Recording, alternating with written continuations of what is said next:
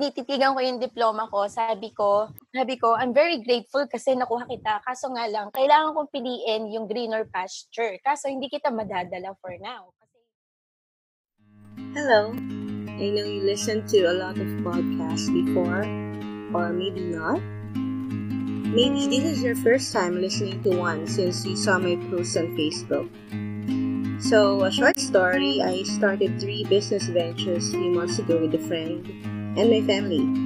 Looking for another platform to market my businesses and at the same time to practice my hosting skills. Most important factor is I want to share the things that I'm learning in this journey to all of you. So I decided to have my own podcast. My podcast is all about authentic conversations with people from different backgrounds and status of life. And this will be about life, love, pain, hustle, dreams, and all other things because I believe that we all have one thing in common. Hopefully, we will all learn from one another. Hi, I'm Rhea, #female hustler, millennial entrepreneur, events coordinator, host, licensed financial advisor, freelancer, podcaster, and a mental health advocate. You'll know more about me through this podcast and you're listening to Unfinished Real Life Conversations. Sobrang grateful ako dahil binigyan niya tayo ng chance to spend even an hour kasi super busy nitong babaeng to. So, we have Miss Aya Ventura and she will introduce herself briefly before we proceed sa ating Q&A. Go, Ate Aya. Okay. First of all, thank you, Rhea, kasi, it's a privilege na ma-invite, na ganito, interview. Actually, sa totoo lang marami ako naka-line up na interview sa mga school sa Japan. Kinukulit, hindi ko na nga nababasa yung messages nila sometimes kasi puno rin yung messenger ko. But then, when you ask me, why not, diba? And, syempre, love na love ko rin naman ikaw kasi friend ka ni Chari. So, by the way, sa lahat ng mga audience, fans, and followers ni Rhea, so I am Aya Cheryl Ventura, and I am a teacher by profession. Isa po akong former OFW sa Japan, 16 years na kumakayod. Gaya ng ibang mga OFW din, no, sa ibang bansa. Siyempre, sa ibang bansa. And right now, nandito ako ngayon sa Philippines and kasama ko yung family ko during lockdown. Hindi ko in-expect na dito ako maaabutan ng lockdown kasi hindi ko naman talaga in-expect eh. And I was supposed to be in Japan ng February, but then August na, nandito pa rin ako sa Pilipinas. And ayun, so ang ginagawa ko ngayon, I'm running several businesses, online and traditional business. Kaya medyo busy ang lola ninyo. Grabe. Ito yung serial talaga. Serial entrepreneur. Lodi to guys, Lodi. Serial na serial, di na makatulog. So sobrang daming iniisip, no? It's not easy actually. It's not easy. Pero andun siguro talaga yung heart ko di ba? Pagka gusto mo talaga yung ginagawa mo, no matter how difficult it is, talagang sasabakin at sasabak ka, di ba? Kahit may mga challenges na dumating. And breadwinner, yan. So, yan ang yung mga gusto kong topic, breadwinner. Kasi yan ang forte ko eh. Kasi bata pa lang ako. Namulat na ako dun sa ugali naman talaga, na yan eh, culture ng Pilipino yan. Yeah. Diba? Yung supportahan ng family. I guess makaka-relate ka dito sa akin. Panganay ka ba, Rhea? Yes. So, mga panganay. Nanalo ng tinapay. Yes, appear ang mga panganay, di ba? Oo. So, ayun. Kaya siguro ganito rin yung mindset ko na hindi talaga ako tumitigil. I don't know. Kahit yata natutulog ako, iniisip ko how I could earn money para, masustentuhan yung needs ng family ko. Although, sinasabi nila na wala ka namang anak eh. Single ka na. Why are you so hustling? Ganyan-ganyan. Blah, blah, blah. Why are you working so hard? Ganyan. Kasi, marami kasi akong pangarap na hindi ko pa natutupad. So, 'di ba? Stop stopping yourself. Kung may pangarap ka, just go for it hangga't hindi mo siya natutupad. And then when you reach that goal, then set another goal. Ganyan lang naman ang buhay. Dire-diretso lang. Let's go ahead and Yes. continue with my first question. So you said Okay. 16 years ka nang nag-hustle hard. You are such Yes. a hardworking person. I can attest to that. So na-witness ko yan. Even nung high school days namin nila Chari Lou. Talaga? Yes, up until now, you are so hardworking. My question is, what is your deepest why? Or you said earlier, you have a lot of dreams. Pero, ano yung ano or sino yung ba't gano'n? Naiiyak na agad ako. Hindi mo masagot. Yun yung goal ko, charot. Hindi, what's your deepest why? I mean, kasi I can remember Simon Sinek saying na, yes. Na, well, Lodi ba yan? Isa pa yan, Lodi. Na sabi ni Simon Sinek, yes. The processes may change, the organization may change, but going back to your deepest root, to your purpose, what is your deepest why? So that's your first question, Ate Aya. Oo, yan yung mga question na laging binabato sa akin na kahit gaano ako katibay, napapaiyak talaga ako. Oo, kasi siguro I grew up, naranasan ko yung hirap. No? Naranasan ko yung hirap.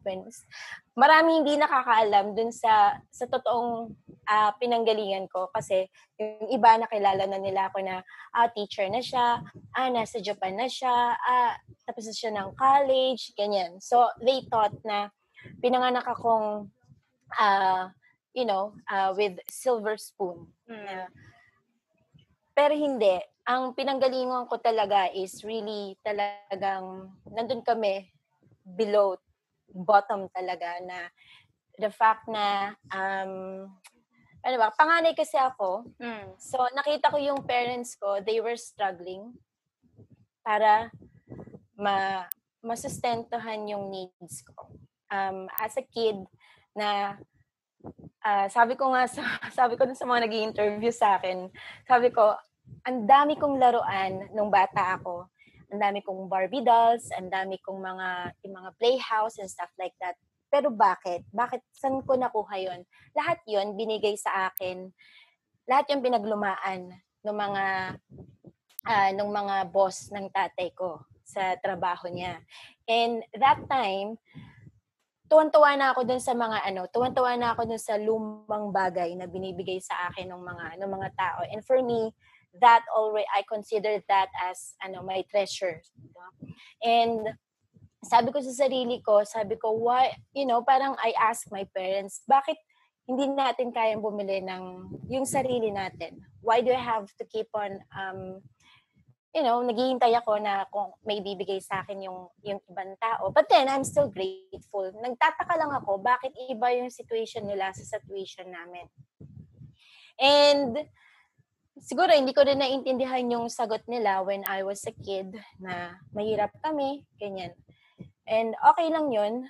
And siguro dun sa mga hirap na naranasan ko, talagang sabi ko, hindi pwede na matapos yung buhay ko na nandun lang kami. So, talagang tinapos ko yung college ko.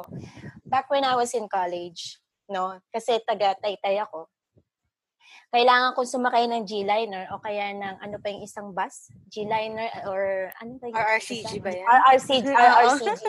RRCG. So, nakaputi ako niyan dahil psychology yung kinukuha ko. So, pupunta ako ng FEU. Ayan, mga psychology students represent.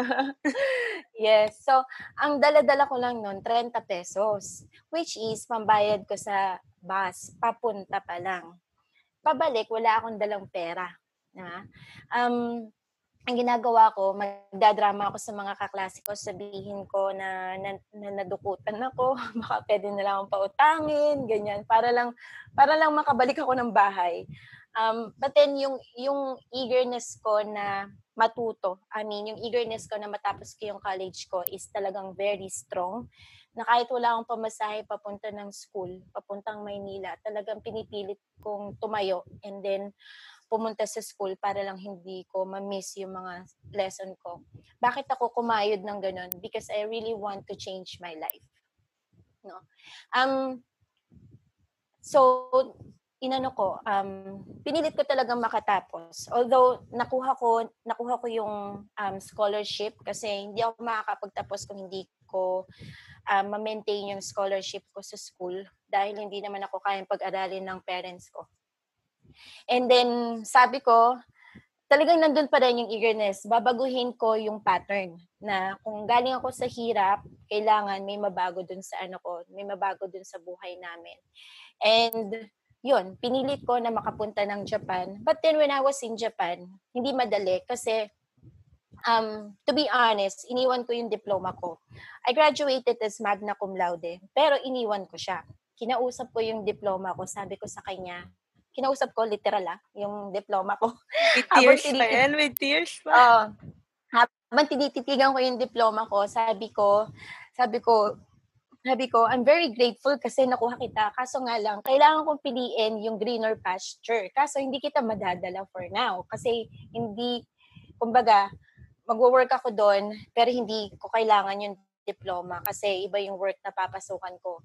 And then, sabi ko, babalikan kita, papag-ready na ako na gamitin kita, pero dyan ka lang. Talagang literal na iniwan ko siya sa Pilipinas and then I went to Japan. Ang trabaho ko doon, naglilinis ako ng CR, naglilinis ako ng everything, mga crazy stuff na pwede kong pagkakitaan para lang mabuhay ko yung family ko. But then, the goal of changing yung life namin is nandun pa rin, malakas pa rin. And then after 2 years, nag-iba ako ng trabaho. And then, doon, nag-step up na ako na, okay, meron na akong chance na sa isang magandang company na ako, but I stayed there for 7 years. So, 7 years, nag-stay ako doon. And then, sabi ko sa sarili ko, I think it's time na para balikan ko yung yung diploma ko. So, nag-change ako ng career into school teacher. This time, kailangan ko na yung aking diploma. And binalikan ko siya. So, nandun pa rin yung goal ko, yung greatest why ko, na baguhin yung buhay ko. Talagang hindi ako, pero maraming anong tawag dyan? Detour? Hindi detour. Kasi hindi straight yung buhay ko eh. As in zigzag. Kumbaga, in Tagalog, bito ka ng manok. Di ba yung daan? Bito ka ng isaw. manok. Isaw, ganyan. So, yun. Yung greatest why ko talaga is baguhin yung buhay na kinalakihan ko. Kasi, sabi ko nga sa mga kapatid ko, huwag niyo akong tutularan. Sabi ko sa kanilang ganun. Kasi siguro sina Chari, ganyan. Ina-idolize siguro nila ako, ganyan, si ate, strong, ganyan. Pero sabi ko, kailangan you have to help yourself first. Kasi hindi mo matutulungan ng ibang tao or yung family mo kapag hindi mo tinulungan muna yung sarili mo. Ang nangyari kasi sa akin, kinalimutan ko yung sarili ko para matulungan ko yung family ko. So, hindi naman masama yun. Kasi yun nga, yung greatest why ko is talaga gusto ko mabago yung takbo ng buhay namin. Na nakikita ko yung family ko na hindi nila, kumbaga, kung hindi kaya ng parents ko na maibigay sa amin yung mga needs namin, kakayanin ko. Kumbaga, as a panganay, gusto ko maibigay sa kanila yung life na deserving nila.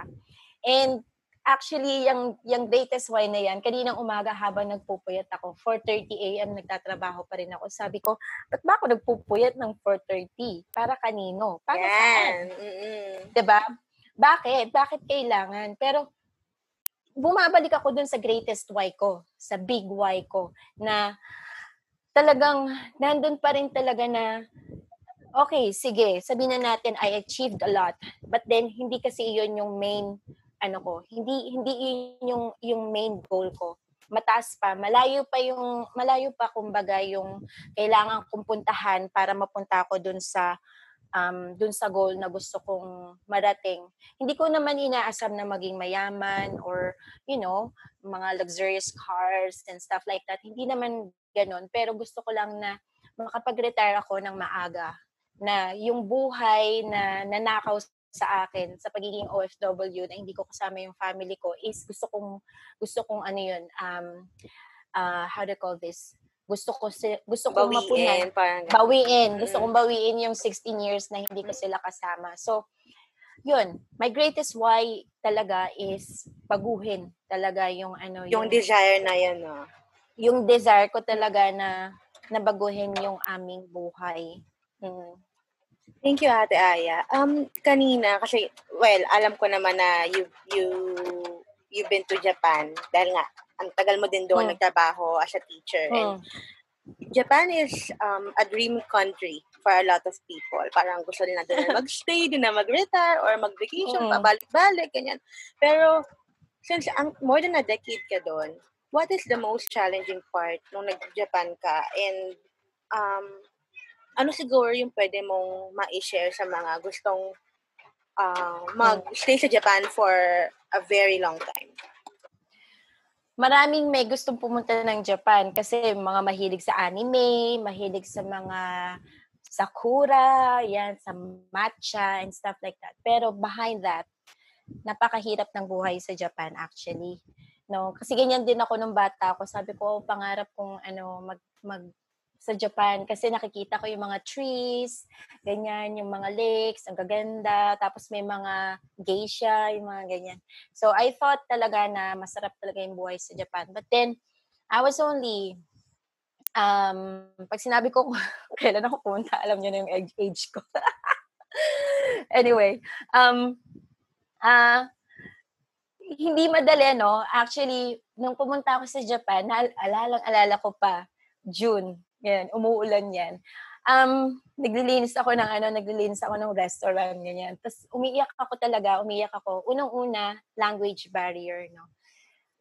Pagdating ko doon, wala naman talaga akong alam. Ang alam ko lang is Moshi Moshi kasi may kantang ganyan sa Moshi Moshi, So, yun lang talaga. Totoo. Yun lang talaga yung alam ko na na Japanese na word, no. Then pumapasok ako sa toilet, talaga yung hagulgol ko. Sabi ko, ba't ako nandito? What am I doing here? Ganyan. Ba't ako naglilinis ng toilet? Ba't ako naghuhugas ng pinggan? Ganyan. Tapos, doon talaga tumatag yung ko na kailangan ko matuto ng language nila. Kasi kung hindi ako magsusurvive. So, number one is talaga language barrier. You really have to learn their language. Why hindi sila ang mag-a-adjust sa'yo? Ikaw ang kailangan mag-adjust para sa kanila. Kasi they're very patriotic talaga. Kung gusto mo magstay dito, ikaw ang mag-adjust. Ganun. Diba? So, yun. Natutunan ko din sa kanila yun na tama naman. Diba? Tama naman na kung sino yung dayuhan, sila yung mag-adjust. And then, second is yung ugali nila talaga. Yung maraming magandang ugali ang Japanese. And at the same time, mahirap din mag-adjust, especially sa work ethics. Sa Japan kasi, sa ating mga Pilipino, number one natin is family, di ba? Yung family natin. And we really work hard for our family. Pangalawa lang ang work siguro. Sa Japan kasi baliktad, number one sa kanila ang job. And pangalawa lang ang pamilya. Why? Sabi kasi nila, hindi mo mapapakain ng family mo kung hindi mo pahahalagahan yung trabaho mo. So, doon medyo mahirap mag-adjust kasi kahit kinukumbulsyon na ako, pumapasok pa rin ako ng trabaho. Kahit masakit ngipin ko, masakit puson ko, masakit tiyan ko, ulo ko, hindi yan pwedeng maging excuse para hindi ka pumasok sa trabaho. So doon, medyo, alam mo naman mga Pilipino sa mga langit, diba pwede tayong umabsent sa work. Doon kasi hindi. Talagang papasok ka. Christmas, nagtatrabaho ako. New Year, nagtatrabaho ako. And, pero maraming values ako natutunan sa mga Japanese, especially sa time. Kaya very strict ako when it comes to time. Ayoko nang nalilate, ganyan. So sa mga gustong magstay sa Japan, if you really want to live in Japan, sabi ko nga kay Chari kasi si Chari, oo nga, siya naman ngayon, nag-isa lang siya doon. Oo, kasi sabi niya, gustong-gusto niya talaga mapunta. Sige, sabi because sige, invite kita as tourist, ganyan. Tingnan mo lang, kung feel mo, edi tingnan natin kung makaka-ano ka dito, kung makakuha ng job dito. Ayun, talagang nagustuhan niya. Talagang nag-law of attraction siya talaga. Sabi ko, kung gusto mo talaga, hindi kita pwedeng ikuha ng visa because I didn't have the power. Kasi dayuhan lang din naman ako doon. Hindi naman ako, although I am a permanent resident, iba kasi ang rules sa Japan, no, na hindi mo makukuha family mo. Kasi kung makukuha ako, de sana, buong pamilya ko nandun na. Unlike US, no? Yeah, yes. Unlike US, Australia, Canada, medyo madali para pagka-family. Pero sa Japan kasi, mahigpit sila dyan. So sabi ko, sige, punta ka ng Japan pag nagustuhan mo and then ikaw na bahala sa sarili mong paano ka makakapunta dyan. So, nagustuhan niya talaga. Tapos ngayon, nung nandun na siya sa Japan, sabi niya, ate, iba pala pagka turista ka. Tsaka iba pala pag residente ka ng Japan. Yeah. Doon mo makikita how strict Japan is. Yung mga rules nila, yung mga policies nila and everything, talagang kailangan you really have to abide the law, abide the rules nila. Ultimo yung rules sa sa subdivision ninyo, mahigpit sila. And kung gusto niyo talaga magstay doon, you have to respect every single detail na yung rules nila na kung ano man yung pinapatupad nila, no. Kailangan mo talagang yun. Kailangan mong i-respect yun and sundin yun. For me, the biggest challenge is, syempre, being an OFW, yung homesick, diba? Kasi wala ka sa family mo. Although marami akong kaibigan doon ng mga Pinoy, iba pa rin kasi na, alam mo yun, 16 years akong hindi nag-celebrate ng birthday ko. Because, parang feeling ko, I don't want to celebrate my birthday kasi wala naman yung family ko. And lagi naman ako may trabaho.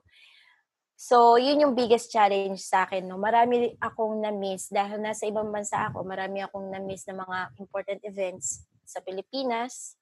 And yung birthday ko din, di ko na-enjoy for 16 years. Although, last year pala, kasama ko si Chari, nandun na siya. So, matagal na panahon na nagtiis ako. Siguro, as an OFW, yun talaga yung kasi nagiging yung homesick, nagiging depression kasi yan eh. Lalabanan mo siya kasi nasa utak mo siya, 'di ba? Kung sakit lang yan ng tiyan, pwede kang uminom ng gamot. Pero when it comes to psychological na emotion, mahirap labanan talaga yan. So siguro kaya naging workaholic din ako is nilalabanan ko yung homesick. So I make myself busy lagi. Ayun. Pero masarap sa Japan. Yeah, of course. Nakikita ko nga yung vlog ni Chari. By the way, guys, may vlog yung sister niya, yung friend ko, Chari Ventura. Just, hanapin niyo sa Chavi, hanapin niyo sa YouTube.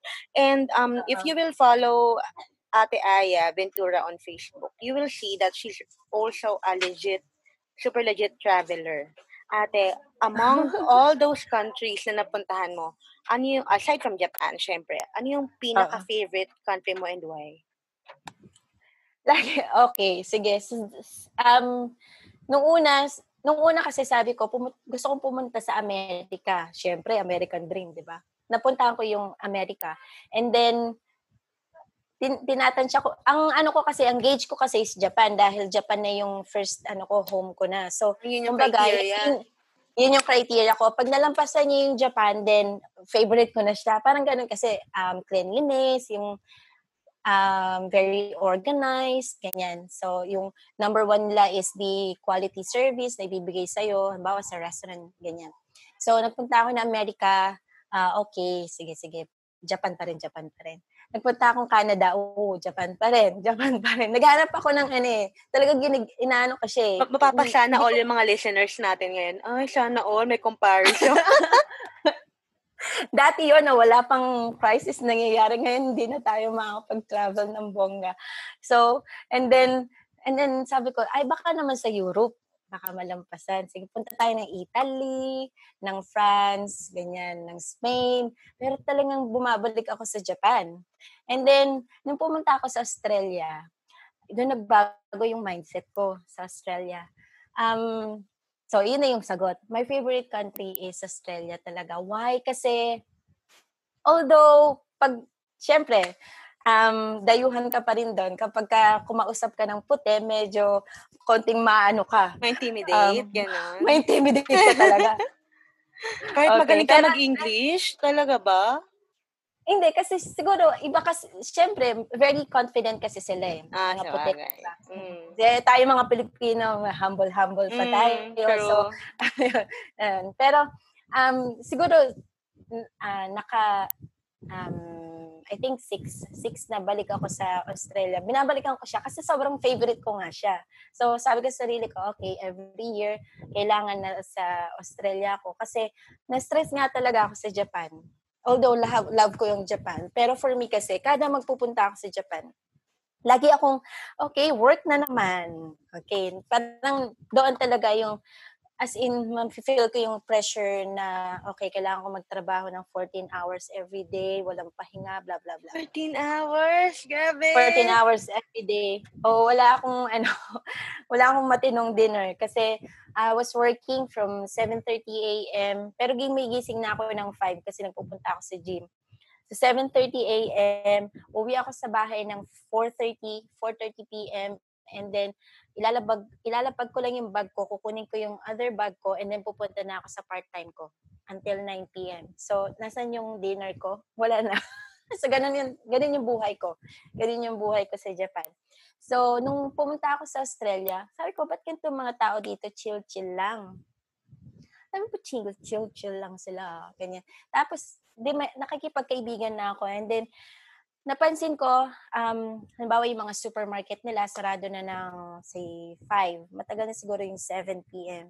So, sabi ko, tapos yung mga tao sa East, 5 ng hapon. Sabi ko, why? Ganyan. Sabi ko, sa Japan, nagsisimula na sila maglabasan kasi mahilig silang pumunta sa karaoke, sa mag-inom sa mga izakaya, ganyan, sa mga inuman. Tapos sabi nila, kasi sa Australia, they prioritize family time.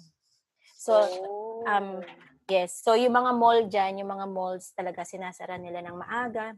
Yung mga restaurants, they close very early para daw yung mga tao is magstay sa family nila. And what I like most about Australia is the view, ang beach. Alam mo naman ako, para akong sirena. Gusto ko laging basa Nakakamiss ang yung paa dagat, ko. no? Lalo ngayon. Sobrang nakakamiss talaga. Sa Australia kasi, lumakad lang ako ng konti, nasa beach na ako. So, depende dun sa location mo. Pero ang pinupunta ko kasi lagi is Queensland, which is malapit talaga sa tubig. Nandun yung Great Barrier Reef. Although hindi pa ako I was planning this year, nababalik ako para mag-snorkeling doon. Diba? Hindi natuloy kasi sa situation natin ngayon. But that's okay. Marami pa naman panahon. So, doon kasi, ang ginagawa ko doon, every morning, eto pa, kaya gusto ko siya. Very, very conscious when it comes to their health. Every day, may tumatakbong tao. Sabi ko, bakit sila nagja-jogging? Ang aga-aga, 5:00, 4:30 a.m. Wow. Kasi maagang lumabas ang araw doon eh. Parang 4:30, maliwanag na. Sabi ko, mga nagja-jogging. Nahiya naman ako sa sarili ko na hindi ako nagja-jogging at nagsi-cellphone agad ako. Tapos sila, talagang pawisan sila. Sabi ko, okay. So, talagang, alam mo yun, pinaprioritize nila yung health, yung family time. Kaya gustong-gusto ko yung lifestyle nila doon. And then, the space. Alam naman natin na super laki ng Australia na kabaliktaran naman ng Japan. Ang bahay namin sa Japan ni Chari, kasya lang ang isang single bed. Pero sa Australia, times 3 mo yon, CR pa lang nila yon. Parang sa kanila, kasi talagang kailangan malaki ang bahay. Kasi nga, yun yung nila, yung tambayan nila ng mga family nila. They don't have to go out. Meron silang swimming pool, may trampoline sa labas. Alam mo yun.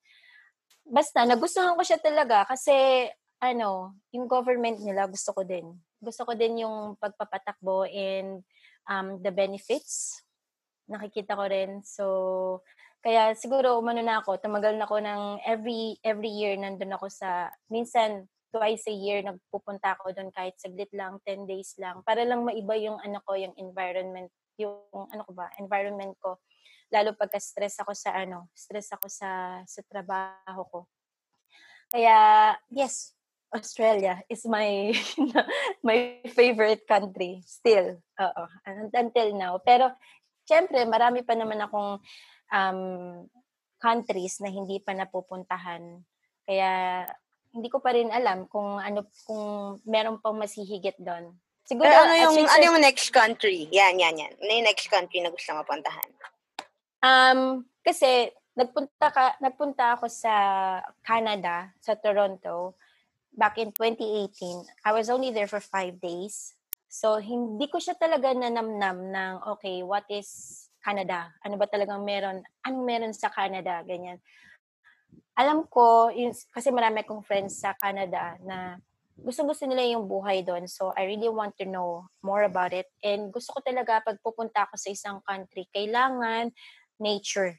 May nature, may tubig, may bundok, may puno. Although lahat naman meron. Pero iba kasi yung pagbukas mo pala ng bintana mo, fresh air na yung lalabas sa yung malalanghap mo. So, gusto kong bumalik sa Canada na sa ibang province naman kasi before I was in Toronto. And gusto ko rin mapuntahan ang sa Asia hindi ako nagfo-focus sa Asia kasi sabi ko malapit naman siya sa Pilipinas. So anytime pwede ko siyang puntahan. Ang mga tina-target ko kasi, ang mga goal ko kasi yung mga may visa na hangga't yes, kaya hindi nakakahiya talaga naman ang Hong Kong ko dyan at Taiwan. Hindi. Kasi, parang chine-challenge ko yung sarili ko na hanggat kaya kong kumuha ng visa, mag-process ng papers, gagawin ko na ngayon. Kesa pagka may anak na ako, hindi na ako makapunta sa immigration. Kaya, alam mo yun, mas madali na sa Singapore, dyan, sa Taiwan, ganyan, sa Hong Kong. Pero, as of now, ang dream ko talaga yan, 9 years old pa lang ako. Sabihin ko, kasi meron akong encyclopedia na niregalo ng nanay ko, kasi may ligaw magbasa nun. It's called Childcraft. Okay? Childcraft Encyclopedia. Na siya, antique na siya. Pero nakikita ko pa rin siya sa Amazon, I think. Kung hindi ako nagkakamali, volume 10 is about places to know. Nakalagay. Yun yung title niya, Places to Know. And every single day ng buhay ko, simula nung 9 years old ako, mauwi ako ng 4:30 p.m. galing sa school, tatakbo na ako sa kwarto ko, magkukulong ako at babasahin ko yung mga, okay, Egypt, ito yung maganda about Egypt, France, ito. So, natatak ko siya sa isip ko na balang araw pupuntahan ko tong mga countries na to. I don't know when, pero nandun yung desire ko na pumunta dun sa mga countries na yun. And then, habang pumupunta ako nagpunta ako sa Italy, no? Nagpunta ako sa Tower of Pisa. Parang ko, ito yun eh. Ito yung nakita ko sa libro. Talagang gusto ko, kumbaga sa kahit wala na yung libro sa akin, actually gusto ko ulit bumili nun, kahit wala na siya sa akin, kabisado ko yung every page niya na okay, next ito pupuntahan ko. Pero siguro madaling pakinggan ngayon na okay, nakapunta siya. Pero before ko mapuntahan yun, marami akong, kumbaga, pinagdaanan muna bago ko makuha yung goal ko na okay, mapuntahan ko tong Spain, Portugal. Ayun. So, kung tatanungin mo ako kung ano yung next country, ayun, gusto kong bumalik ulit ng Canada kasi nga 5 days lang ako doon and I know there's a lot more. Yeah. Gusto ko talagang makilala yung Canada ng lubos. Ano yung gusto kong i-surprise niya ako yung Canada. And marami pa rin countries na gusto kong puntahan. And marami pa rin man ako hindi talaga napupuntahan. Yes. Gusto ko pa mag-explore. Kaya sana matapos na tong crisis na to para gora ulit. Totoo. Ate Aya, let's talk about your business, your hustle. Right now, kasi diba, you're in the Philippines and madami ka ding pinagkakaabalahan. You said nga 4:30 a.m. ka na natulog. Parang ilang oras ka lang talaga nakatulog noon. So, and also a chance for you to promote yung mga businesses mo ngayon. So, ano bang mga pinagkakaabalahan ni Aya Ventura? Okay, aside, dati kasi, nag-try ako ng traditional business. So, meron akong kasya, katulad ng suot ko ngayon. So, kami yung gumawa yan kasi nasa Taytay tayo, di ba? Kaya, yun yung number one na ano natin. Garments talaga. Yes, Garments Capital of the Philippines ba yan? So, yan yung ano talaga, yan yung product ng Taytay. So, sinubukan ko siya and nag-boom naman siya. Kaso nga lang, ito na, dumating may crisis tayo. Kumbaga, hindi iyan yung necessity ngayon sa panahon ngayon. Hindi kailangan ng tao ng damit kasi hindi rin naman sila makalabas. Work from home. Siyempre, pag work from home ka, hindi mo kailangan ng magandang blouse. Kahit naka-t-shirt ka lang, okay na. And then I tried, sabi ko, magpunta ako sa food business. This is actually my first time na, sorry. It's not my first time sa food business kasi I think 15 years ago, nag-try ako ng mga longganisa, ganyan, ng mga banana bread, na ganyan din ako. Pero ginawa ko yun habang naghihintay ako ng visa ko papuntang Japan. So, hindi ko siya natuloy. And then, pagbalik ko ngayon, tinayo ko yung Mama Nox.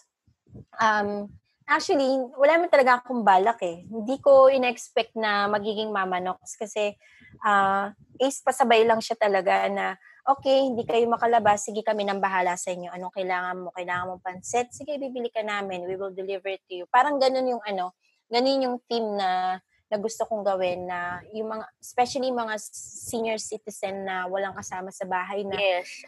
Alam mo yun? Kasi alam ko yun kasi nanay ko is senior citizen. And at the same time, PWD. So, hindi siya makakapunta ng palengke or ng store para sa pagkain niya. So, sabi ko, sige, I'll start this. Although it's not my original idea, no? Kinuha ko lang din yan. Maraming may idea niyan. Kumbaga, kinapi ko lang din. Sabi ko, okay, sige, Ace, pasabay, ganyan. Hanggang sa, may nagtatanong ng, may ganito ba kayo? May ganito. O sige, wala akong mahanap. Sige, kami gagawa. Hanggang sa maging hanggang sa maging Mama Nox na siya. And my mom talaga, magaling siya talaga magluto. So, sabi ko, totoo yan. Sabi ko, so why not na i-share sa ibang tao yung talent ng nanay ko? Kasi ako, hindi talaga ako magaling magluto. So, pinaubaya ko yun sa nanay ko. Marketing is sa akin and is sa managing ng business. Is it my computer? Sorry. Computer ko ba yun? Yung tumutunog.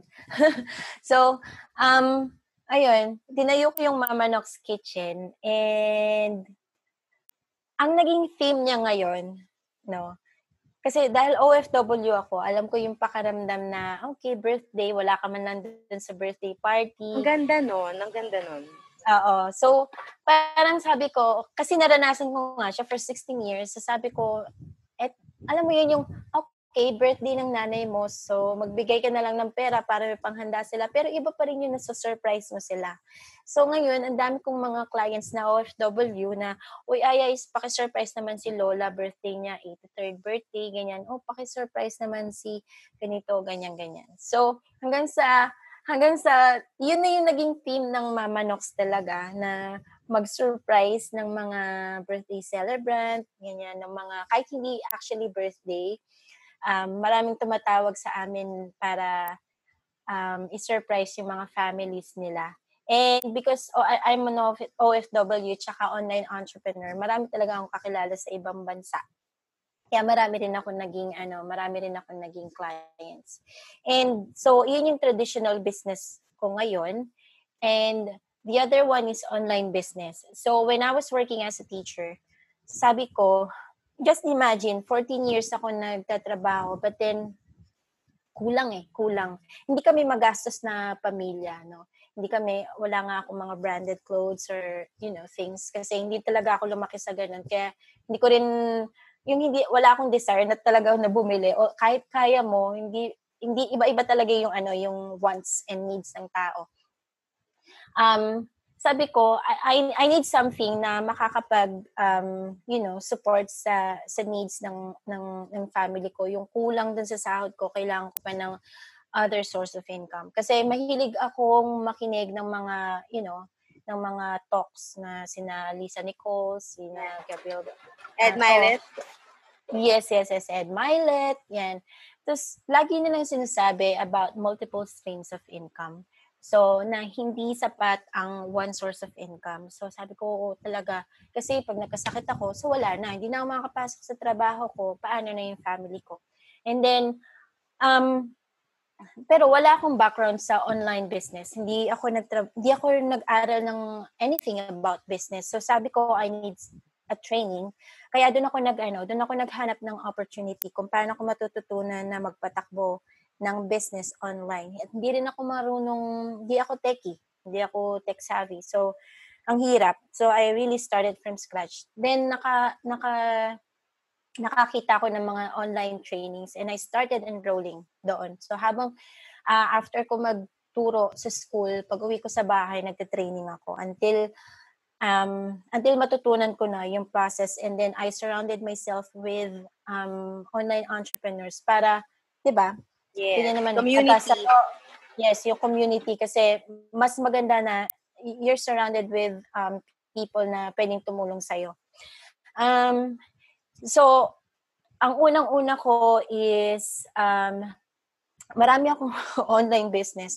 Pero right at the moment, I'm focusing on my home and online business with one-stop shop. Kasama na dyan yung travel business, nasa loob nun yung travel business. Although ngayon kasi, medyo laylo ang travel Yes. The good thing about it is, it's called Aya Travelcations, no? And the good thing about it, hindi lang siya about the travel business. Kasi sa loob nun, marami kang pwedeng gawing source of income. Say, meron kaming bills payment, meron kaming e-loading, visa assistance, ganyan, mga tour packages, stuff like that. Pero ngayon kasi, in-innovate namin siya into e-commerce. Kasi, yun na, syempre, pagka entrepreneur ka, kung ano yung boom, di ba? Susunod ka sa flow, di ba? Yeah. Hindi pwedeng nagko-computer na lahat, ikaw, typewriter pa rin. Manual pa rin. Di ba? Kailangan mong sabayan yung although mabilis talaga yung pag-change ng kung ano yung mga bago ngayon. At kahit ako naninibago. So, e-commerce, meron din kaming e-commerce. And, meron din ako sa Canadian-based na online business. And meron din akong... Kaya pa? Meron akong sa stock market, meron din. Pero hindi ko sinasabi na magaling ako. Kaya sinabi ko na natutulog akong 4:30 because I was learning. I am learning until now. Na kailangang aralin ko talaga, okay, paano ko palalakihin yung sa stock market ko? Okay, meron akong foreign exchange, paano ko to patatakbuhin? Since wala nga akong background, kailangan ko talagang maglaan ng mahabang oras para pag-aralan ko yung mga business na pinasok ko. And, di ba, open-minded kasi talaga ako. True. Yes, open-minded. Masarap maging open-minded kasi, alam mo yun, hindi mo alam na ito palang opportunity na to, yung pwedeng makapagpabago dun sa, sa takbo ng buhay mo.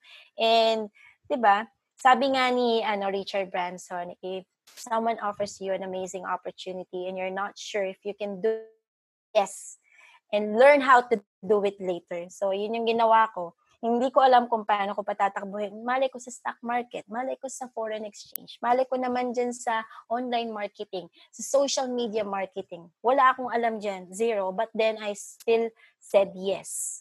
And then kaya ako ngayon, nagpupursige akong pag-aralan kasi nag-yes ako dun sa opportunity na alam ko pwedeng may mabago dun sa buhay ko. And di ba, yung greatest why ko na mabago yung takbo ng buhay ng family ko, nandun pa rin, and hindi ko pa siya nakikita. Malayo pa. So, that means I really have to work hard pa rin para, ma-meet ko yung biggest goal ko. Ayan. Grabe, ayan narinig naman natin guys kung gaano ka hardworking talaga si Ate Aya. Ate, dahil dito dun nga na-share mo, I know, I'm sure na madaming aspiring entrepreneurs, even yung mga young ones ngayon na they're thinking of opportunities or they have these wonderful ideas, pero natatakot sila to Yes. get out of their comfort zone. What is Yes. the best advice that you can share to them? Kahit naman nung nag-start ako back in 2018, January, nung mag-start ako, super skeptical. Kahit sino naman, magiging skeptical, duda, 'di ba? Kasi sa panahon ngayon, hindi natin may iwasan kasing hindi ka magduda kasi maraming, yung mga tao na iba yung purpose nila na, na hindi man manloko, pero iba yung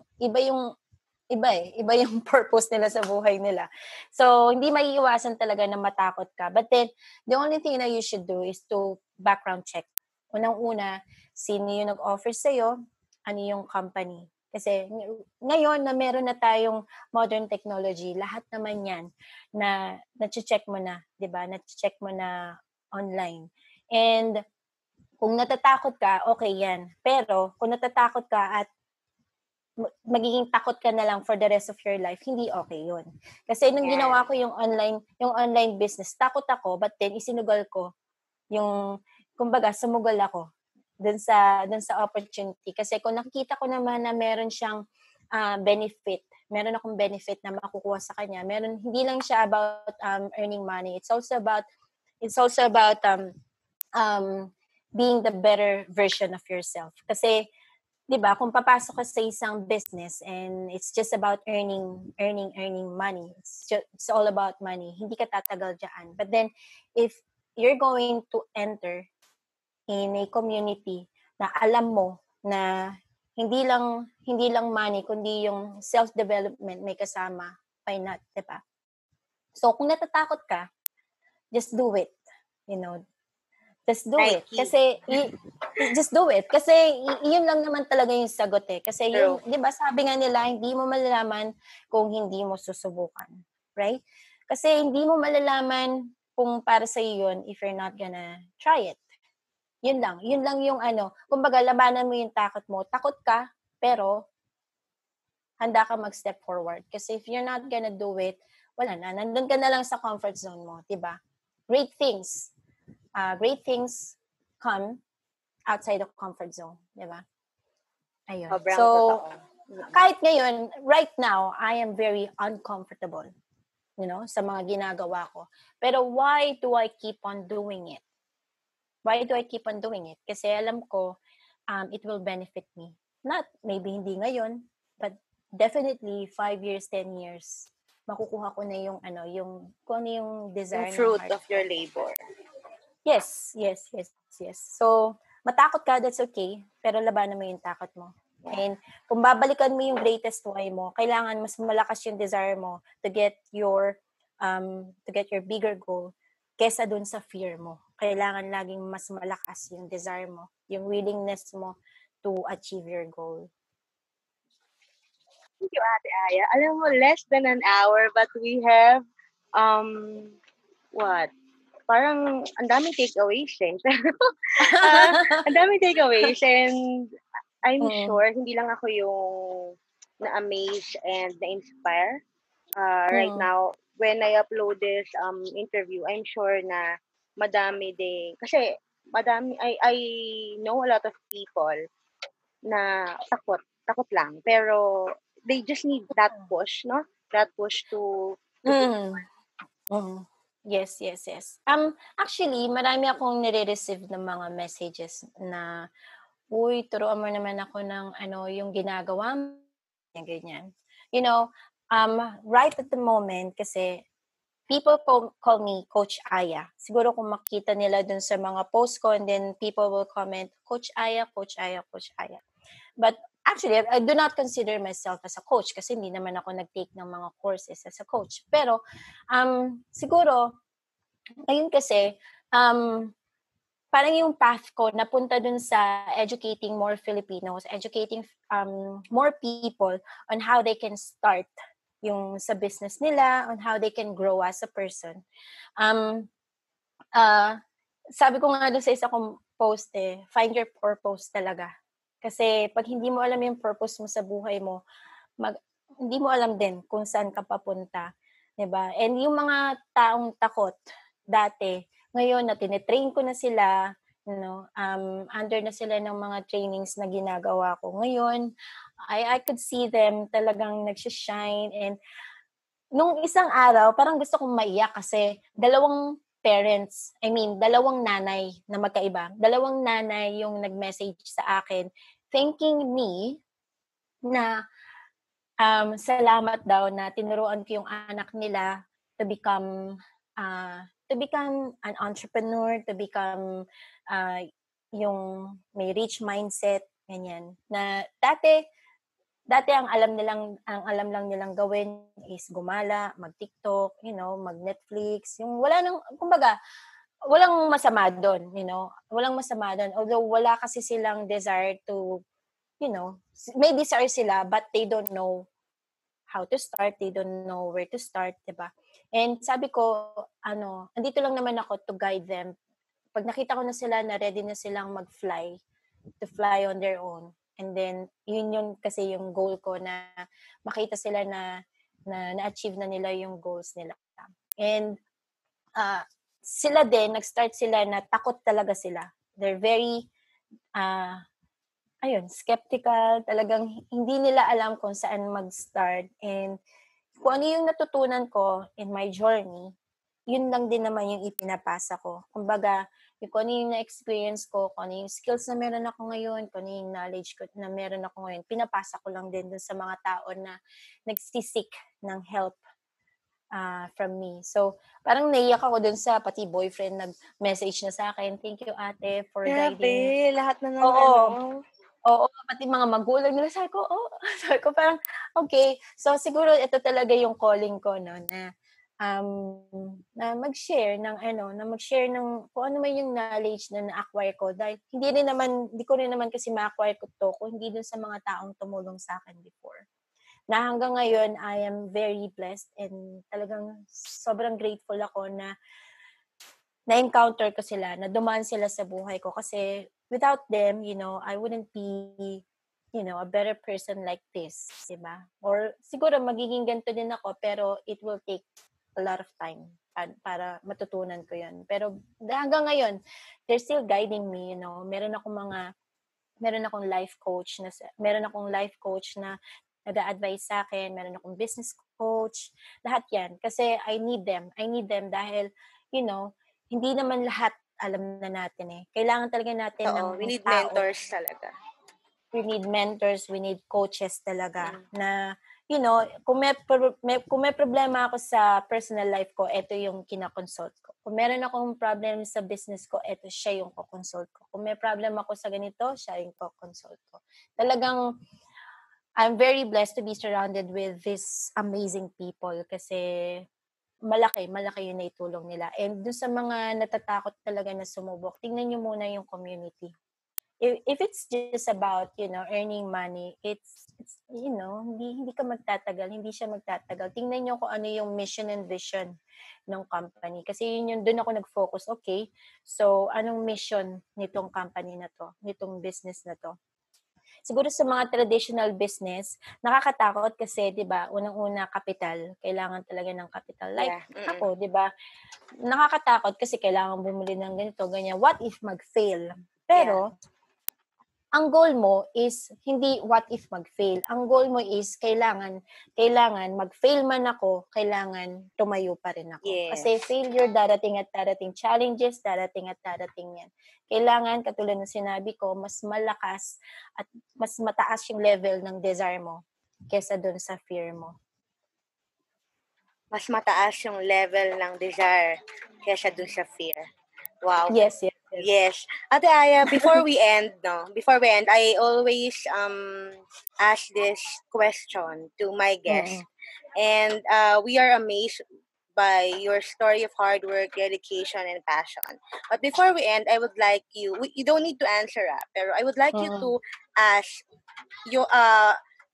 what is the question that you would like to ask your younger self? No answer. Question lang para sa sarili ko. Yeah, the younger Aya. The younger Aya. question ko para sa sarili ko, the younger Aya, what is happiness for you? Nice. Mm, Nice kasi question. sige, hindi ko pala sasagutin. Yeah, Sasagutin. that's a question for you. For the younger Aya. Pero thank you, Ate Aya, for this time that you spent with us. Thank you so much. Ayun, excited na ako mapakinggan to ng madaming tao. And I'm sure, dadami lalo yung mag-reach out sa'yo. Baka magpaturo sila lalo sa'yo. So, few minutes, mag-promote ka na ng mga business mo. Okay, so traditional business ko, meron po kaming Mama Nox and Ace Pasabay. So, meron kaming Facebook page, no? Mama Nox Kitchen. Puntahan nyo lang siya and then you'll see our menu there at saka yung mga services na ina-offer namin. And for my home business, right now, I'm focusing on my Aya Travelcations by Starlight Adventures. And doon, it's not only about the travel business, it's also about e-commerce and a lot more. Marami siyang nasa loob niya, no? Marami. And I also have ayaventuralab.com, ayaventura then lab.com. Pag pupuntahan nyo yan, makikita mo din yan. So this one is for everyone, kahit na anong lahi mo, it's okay. But for the Aya Travelcations, it's for the Filipinos. Meron kaming mga trainings na inihanda para sa mga Pilipino kung paano sila makakapag-start ng mga business nila. Don't worry, it's not something na lolokohin ka. Maraming scam ngayon. But don't worry, kasi nandito naman ako. If you need my guide or legit my advice. Guys. I cannot touch Yes. If you want, if you need my advice or meron kayong mga gustong mga itanong about the business, just let me know and you can reach me through my Facebook. Dalawa yung account ko kasi ba't ba naging dalawa? Hindi ko alam eh. Dalawa yung account ko. It's Aya Ventura and Aya Cheryl Ventura. And also, meron din ako YouTube channel.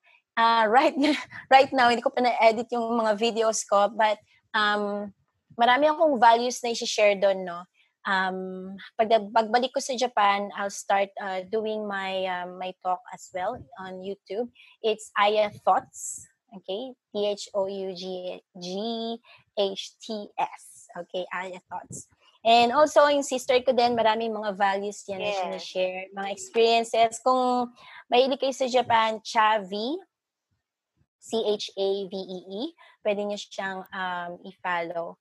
And also, gusto ko lang sanang iwanan sa lahat, no? Ito yung lagi kong sinasabi, stop stopping yourself. Yan. So, that is so good. Yes. And yung hashtag ko din, the Flying Sensei. Sensei means teacher or master. So, yan yung ginagamit kong hashtag. Just in case na ma-encounter niyo siya, that's me. The Flying Sensei. And marami akong gustong i-share sa inyo. Hindi sapat ang isang oras. Sana may napulot kayong value today. And gusto ko rin magpasalamat kay Rhea for this opportunity na may share yung values and knowledge na gusto kong i-share sa mga listener natin. Sure thing, Ate. Thank you so much. And thank you. Thank you for listening. Don't forget to follow our podcast on Spotify and shameless plug for our Ventures Yummy Habit PH, Mama Luke's Anlilugaw, The Fat Moms. Just look them up on Instagram and Facebook.